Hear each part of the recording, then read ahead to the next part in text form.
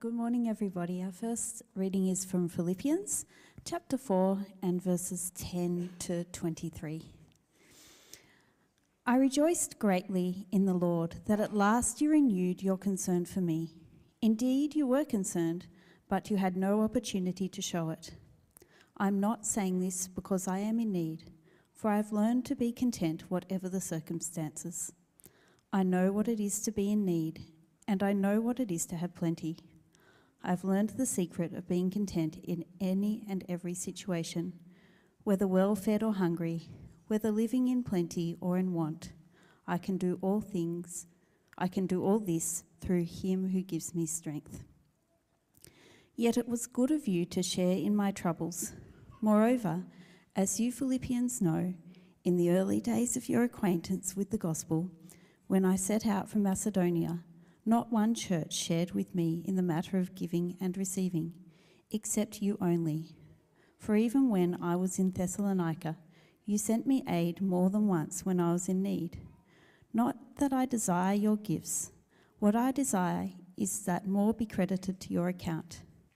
I've received full payment and have more than enough. I am amply supplied, now that I've received from Epaphroditus the gifts that you sent. They are a fragrant offering, an acceptable sacrifice, pleasing to God. And my God will meet all your needs according to the riches of his glory in Christ Jesus. To our God and Father be glory forever and ever. Amen. Greet all God's people in Christ Jesus. The brothers and sisters who are with me send greetings. All God's people here send you greetings, especially those who belong to Caesar's household. The grace of the Lord Jesus Christ be with your spirit. Amen. And our second reading is from Romans, chapter 12, verses 1 to 10. Therefore, I urge you, brothers and sisters, in view of God's mercy, to offer your bodies as living sacrifices, holy and pleasing to God. This is your true and proper worship. Do not conform to the pattern of this world, but be transformed by the renewing of your mind. Then you will be able to test and approve what God's will is, his good, pleasing, and perfect will. For the grace given to me, I say to every one of you, do not think of yourself more highly than you ought, but rather think of yourself with sober judgment, in accordance with the faith God has distributed to each of you. For just as each of us has one body with many members, and these members do not all have the same function, so in Christ we, though many, form one body, and each member belongs to all the others. We have different gifts according to the grace given to each of us. If your gift is prophesying, then prophesy in accordance with your faith. If it is serving, then serve. If it is teaching, then teach. If it is to encourage, then give encouragement. If it is giving, then give generously. If it is to lead, do it diligently. If it is to show mercy, do it cheerfully. Love must be sincere. Hate what is evil. Cling to what is good. Be devoted to one another in love. Honour one another above yourselves.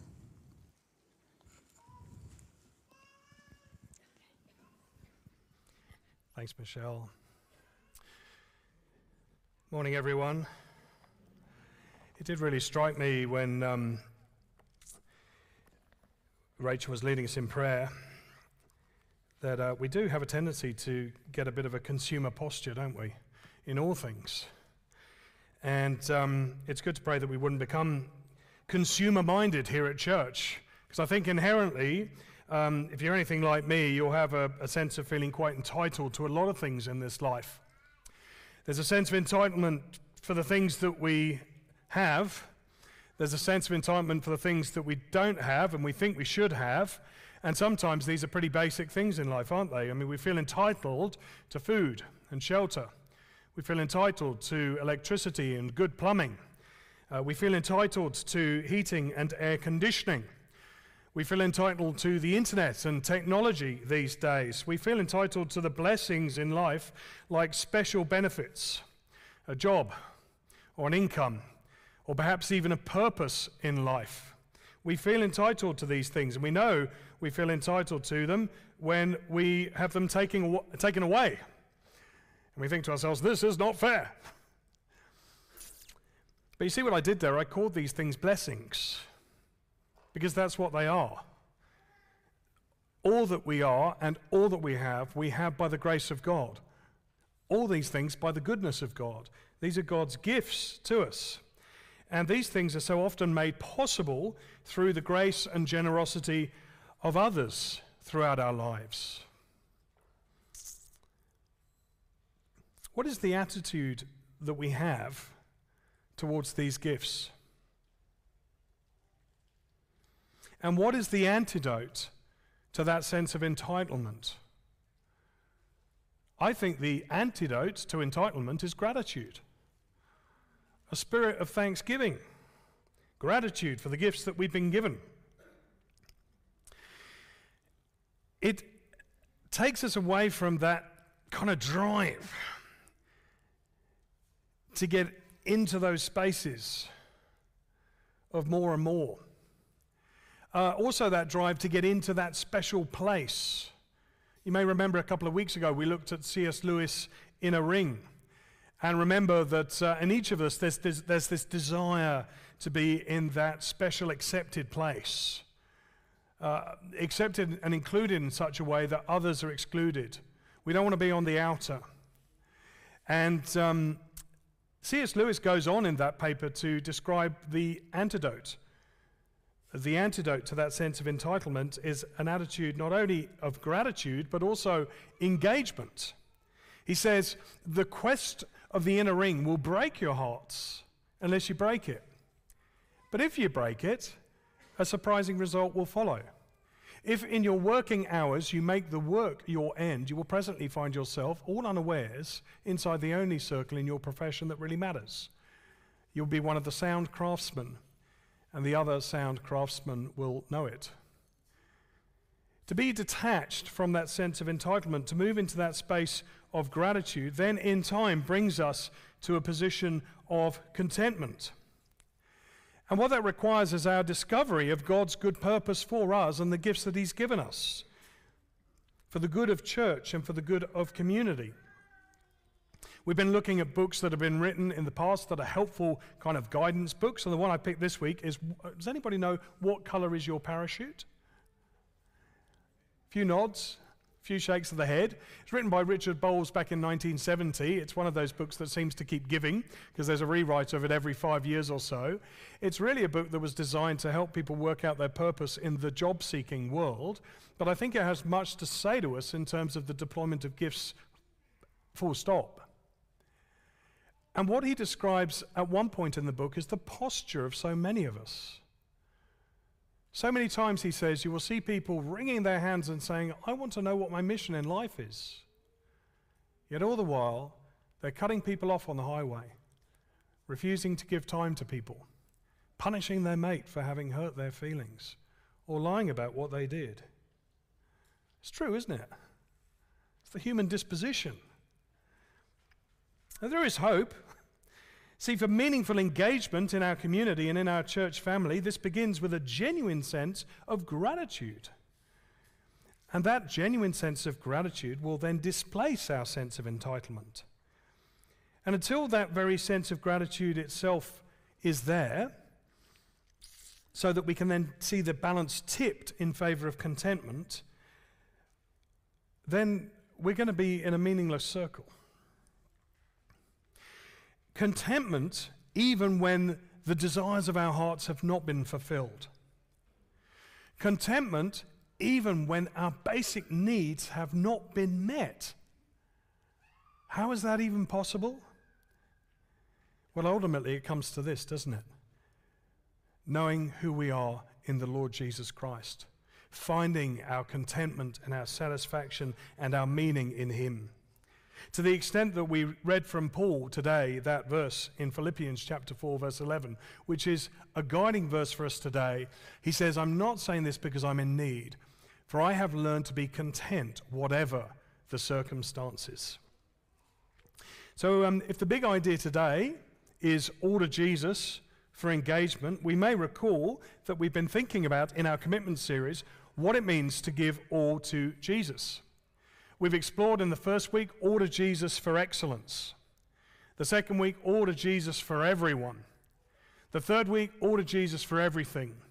And today it is all to Jesus for engagement. Brothers and sisters, how we need the help of the Lord to align our thoughts with his and to respond in the way in which we speak and act. Maybe we could bow our heads together and pray. Would you join me in prayer? Our Father God, how we pray that you would please move us from being consumer-hearted to content in Christ. How we pray that you'd strip us of our sense of entitlement, that we would increasingly long to engage for the good of others. Give us gratitude, God. Give us faith to trust you with the good gifts that you've entrusted to us, that we might seek to use those for the good of others. We want to give back to you, Father, from all that you've given us, so that we might fulfill your purpose for us in your church, in our community, in our city, even to the nations, the countries beyond. So, Lord, begin with us here today, we pray. In Jesus' name, amen. We've got 3 points today, as we've had every week. The first one is data-driven. Now, I have to say that I have been asked to drop the Star Trek reference at the beginning, because somebody said to me last week, it really is time that you give Star Wars a bit of a Guernsey. So here we go. I've chosen C-3PO, the android. He's the one who knows all the facts. Who said I'm not a servant of the people? To those who asked, here you go. He knows all the facts. I must add, of course, so does Mr. Data. He was our Star Trek presence. But in this series, we've been facing facts, haven't we? We've been facing facts as a church here at Fig Tree, because we need to rely on the data available to us, much in the same way as the pilot in the cockpit of a plane relies upon the data that comes from his instruments. He trusts the data. She trusts the data so that we don't end up careering the plane into a mountainside. And in our commitment series this month, All to Jesus, we've been facing facts as God's people. Some of those facts have encouraged us. Some of those facts have challenged us. But we look at the facts in our experience of life knowing the end game. And the end game is this, that Jesus wins. That as followers of Jesus who have faith in him, our sins have been forgiven us at the cross. We have been made right with God. That Jesus, through his death on the cross, has paid it all. That Jesus, through his resurrection, has given hope of life and life eternal. Through his ascension, has come to the right hand of our Father in heaven and has all things under control by his word of power. And promises to return in glory to take you and me into our eternal home with him that will endure for eternity. And we have that to look forward to. And we calibrate our experience in this life in the light of eternity, knowing that we can press into the hard facts as we prepare for 2024. We press into the hard facts. We feel the pain, but we move forward in his strength with prayerful discipline.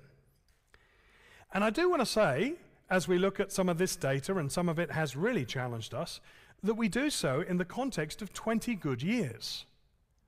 Here at Fig Tree Anglican Church, we've seen new believers, people who were in death in transgressions, come to life in Christ. And that's evidenced amongst us even in this room right now. That people have come into God's eternal family through faith, through the ministry with which we've been involved.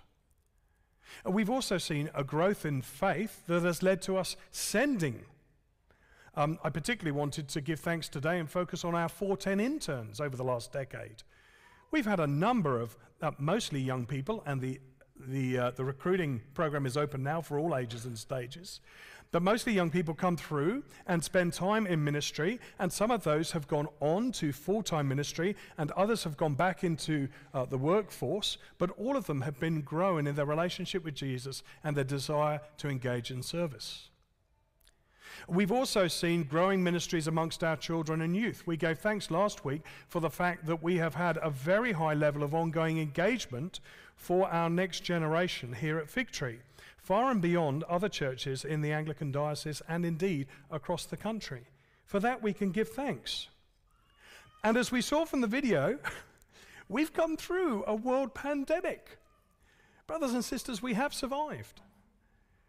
We're reviving. And by God's grace, we look forward to thriving under his hand. So that's the context within which we look at this week, diocesan priority number 3, which was seeking to equip our members to exercise their gifts. You recall that there was a 2020 vision. Everybody had a 2020 vision. It was not the Lord's. But the vision that was articulated for our diocese, priority 3, was to equip our members to exercise their gifts with the specific goal to increase our members reporting their use of gifts to a great extent. And over the course of 20 years, from the NCLS data, we've seen a decrease in members reporting their use of gifts to a great extent.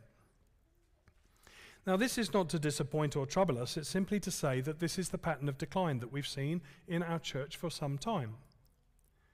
But we look at this data in the context of the broader pattern of the life cycle of churches. Remember, I shared with you the other week Mackintosh's research study from 2009, which said that the natural life cycle of churches is shaped like the Uluru Mountain.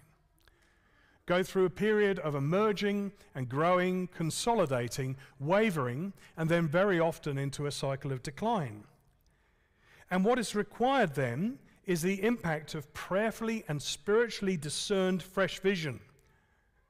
That there's effectively a kickstart under God to take us into a new direction. And then there's an ongoing process under God, so that together we may walk by faith in wisdom. And as God's people, we begin this in the very word and promises of God, which takes me to my second point, Jesus for engagement. And I'm going to ask you to join me in chapter 4 of Philippians, verses 10 to 19. It begins with our commitment to prayerful dependence upon the promises of God. And here in our Philippians 4 Bible reading, we see this issue of godly contentment arise.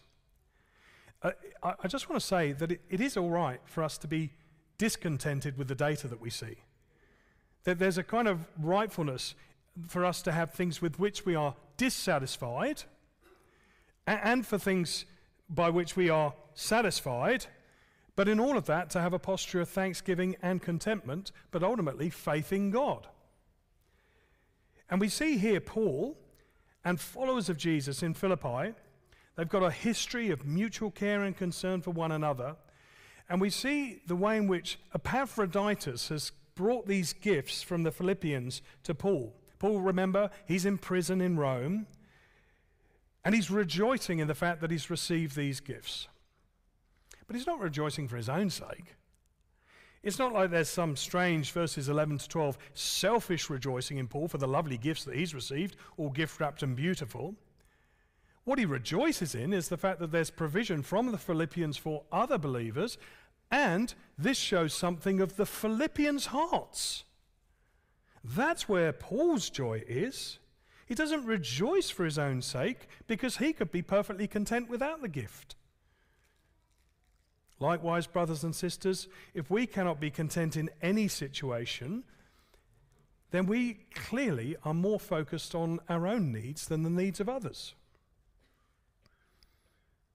Remember Jesus, the humility of the Lord Jesus that we read about in Philippians chapter 2, 1 to 11, who in very nature God came down into earth, took on fleshly form to lay down his life for others, not to serve himself.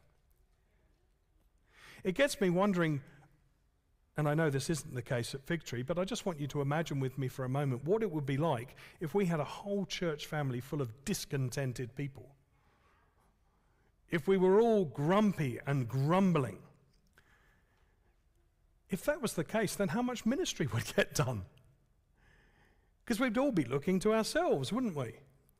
It's only when we are content in every situation that we're able to be focused on others and selfless. And how is this even possible for people who continue to have fleshly desires for self-preservation? Well, Paul says we look to the one who laid down his life for us in service. We look to the Lord Jesus to empower us by the power of his Spirit to do his will, verse 13. And we trust God's promises that he is all we need. It teaches us to loosen our grip on the material things in favor of the eternal things, so that whether we're in plenty or whether we are lacking, it should make little difference to us as we keep our eyes on Jesus. Paul has learned that he can do all things through him who gives him strength. And I ask you to consider now, because this will be different for all of us, what is it that you feel you need most right now in your life?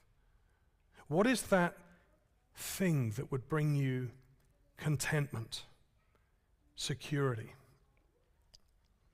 Or maybe you have all things that you need. What is it that you desire most right now in your life? What is it?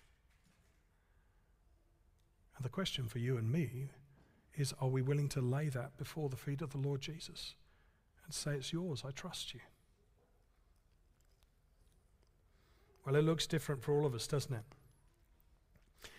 But brothers and sisters, we are all different. God has given us a beautiful variety of gifts amongst us for his glory and for the good of one another. And so as we go into the third and final point and look at Romans 12 and think about engagement for the good of all, I want us to just remember the context within which Paul writes. Before we get to Romans 12, of course, there's another 11 chapters of letter. And in that, Paul says, in effect, Gentile Christians in Rome, you need to realize that although you've become strong in faith through Messiah Jesus, God has not turned his back on the Jews as a lost cause. In fact, the whole gospel of Yeshua Messiah, of Jesus Christ, is native to the Jews. You Gentiles are just Johnny-come-latelys.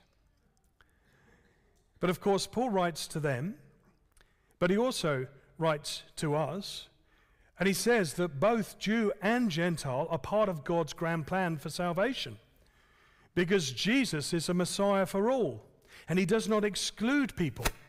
He has no inner circle which excludes. Rather, he says, I am for everyone if they would only come to me by faith. His offer of his kingdom is for everyone. In context, Paul writes to the Gentiles to say, you have the Spirit living in you who gives you strength of faith so that you can fulfill the intention of the law as your Messiah did. You now can live in a way that every Jew wanted to live, but now you have the opportunity to share Messiah with them that they too might have the Spirit. They need Jesus too. Now, just as we read in Romans about a gospel that is both for Jew and for Gentile, I can't pass by with just making some reference to what is going on in our world now with the nation, the state of Israel.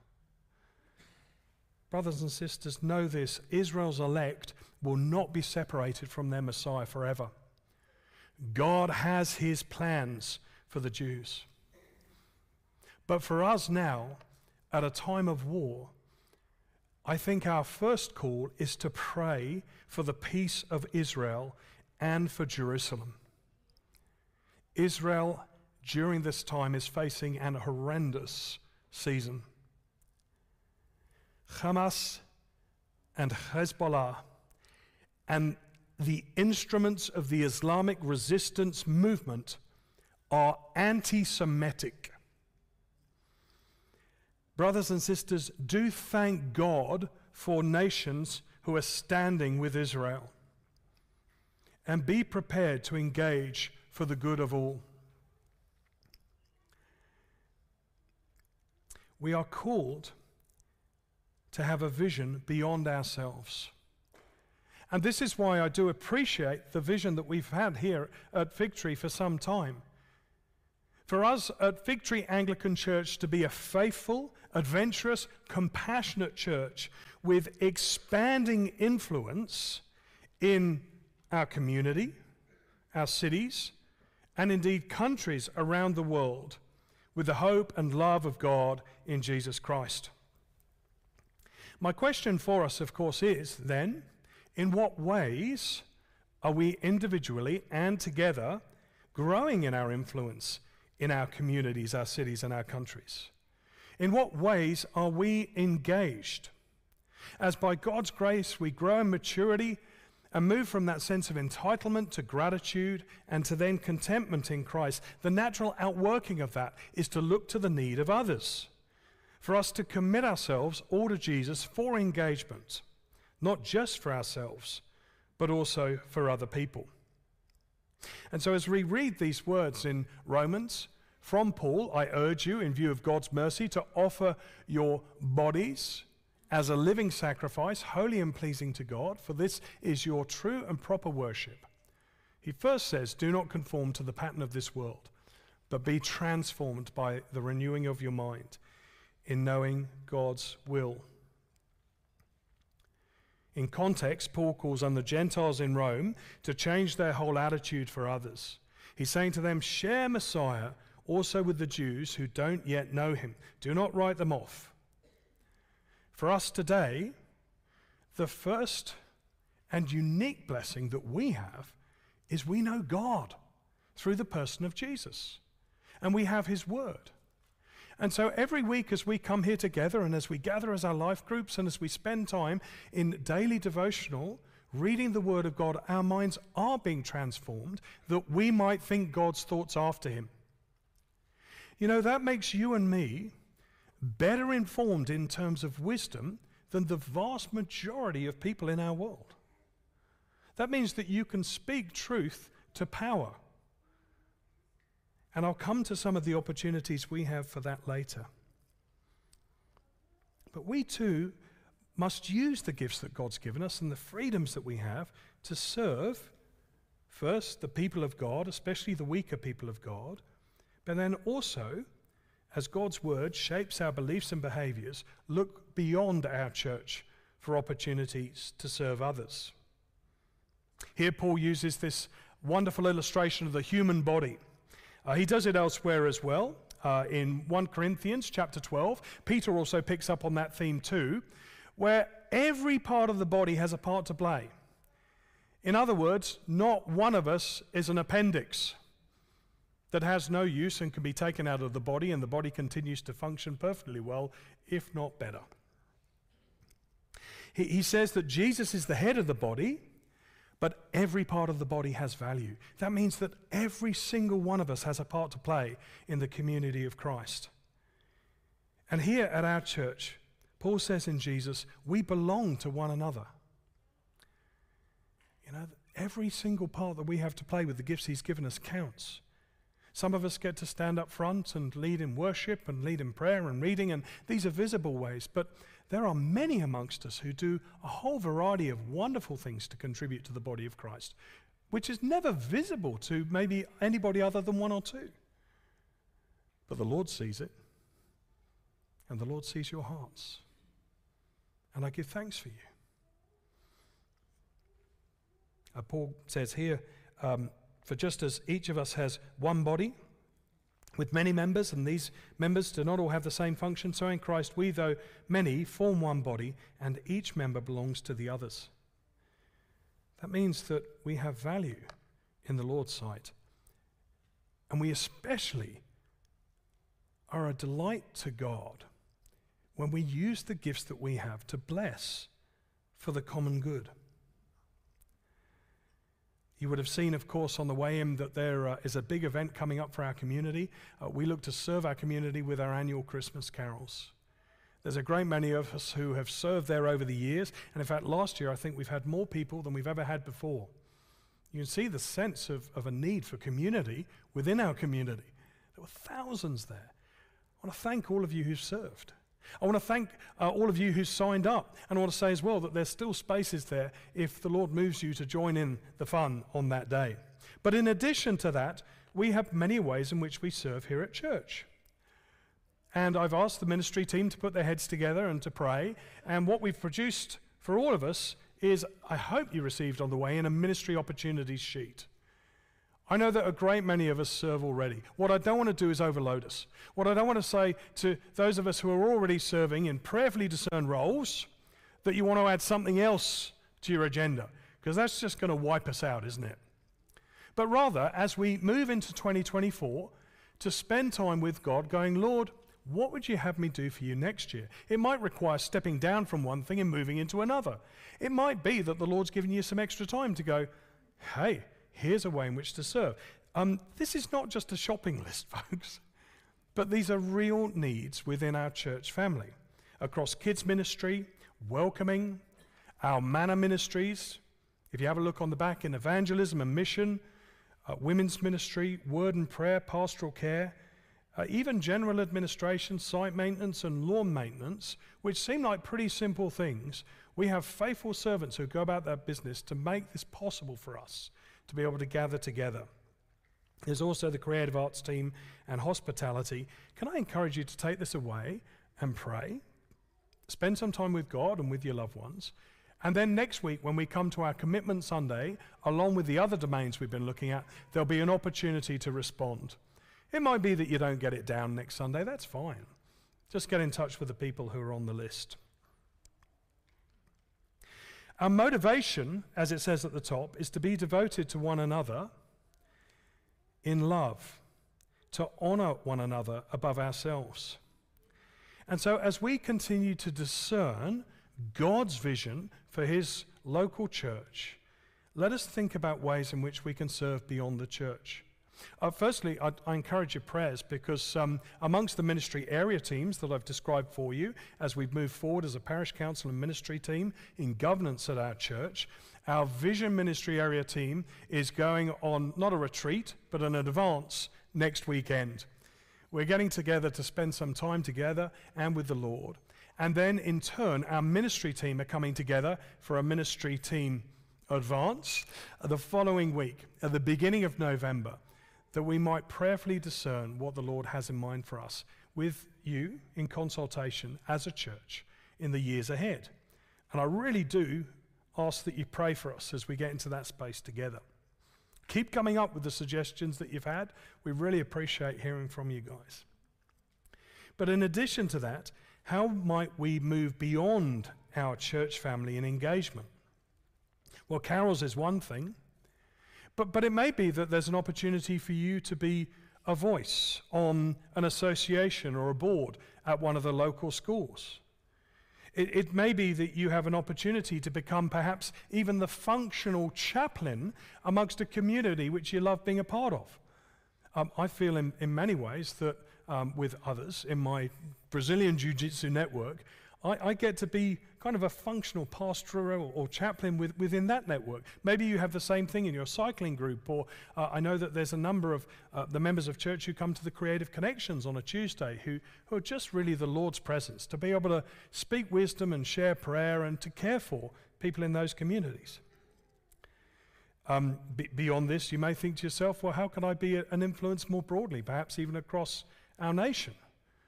Well, we have a local member here who is very influential. Take some time to go and visit your local member and share your concerns for things that matter. I know, of course, that we've been through this process as a nation, exploring the possibility of a voice in Parliament, a change to the Constitution. The referendum vote was a no. But things don't end there. Just this morning, I had a chat with a brother within our church family about how we might continue to serve and partner with our Indigenous members of our community, to be involved in that ongoing process of reconciliation and representation. It may be that the Lord moves you into that space. It may be that you're somebody who's got a real heart for geopolitics, and there's a lot of moving plates at the moment. But you would like to come alongside somebody who can can have a say in that space, perhaps within our local member or more broadly, even on a state or federal level. There's opportunities everywhere. Brothers and sisters, we are God's people in this space, and we have a voice and a prayer and an opportunity to engage. So as we together look to the Lord Jesus, who gave his all, I wonder, as we go through this process of releasing our grip on that sense of entitlement, pressing into the gratitude we feel for what Jesus has done for us, move into a posture of contentment, and then seek to be increasingly engaged, how might we serve others with joy for this year ahead? The big question, I suppose, is this: what does all to Jesus for engagement look like in my life? And I'm going to give us a few moments together to privately, in the quietness of our hearts, to talk to the Lord about that, to ask him to show us, and then I'm going to lead us in prayer. So why don't we take a moment or two with God, ask him how we might be engaged, all to Jesus, and then I'll lead us in praying.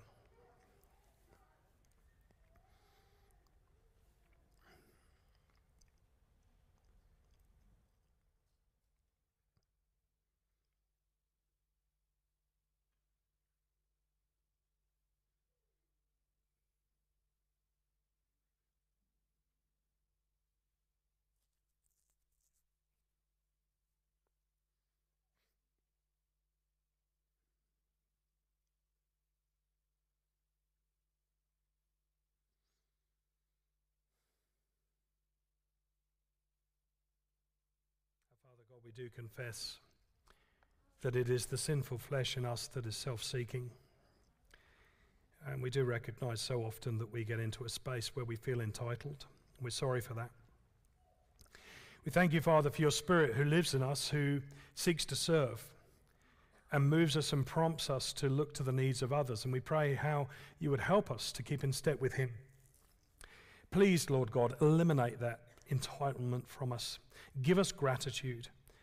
Give us faith to trust you so that we might lift our engagement with the good gifts that you've given us to serve others, to serve in our church family, to serve in our community, to serve in our city, to serve in the countries around the world, to have an expanding sense of where you might have us use those gifts that you've given us for your glory. Every good gift is yours, Father God. And so we pray, all to Jesus I surrender. Lord, I give myself to thee. Fill me with thy love and power. Let thy blessing fall on me. I surrender all. I surrender all. All to thee, my blessed Saviour. I surrender all. Amen. Thank you. Why don't we stand as we sing those words of petition?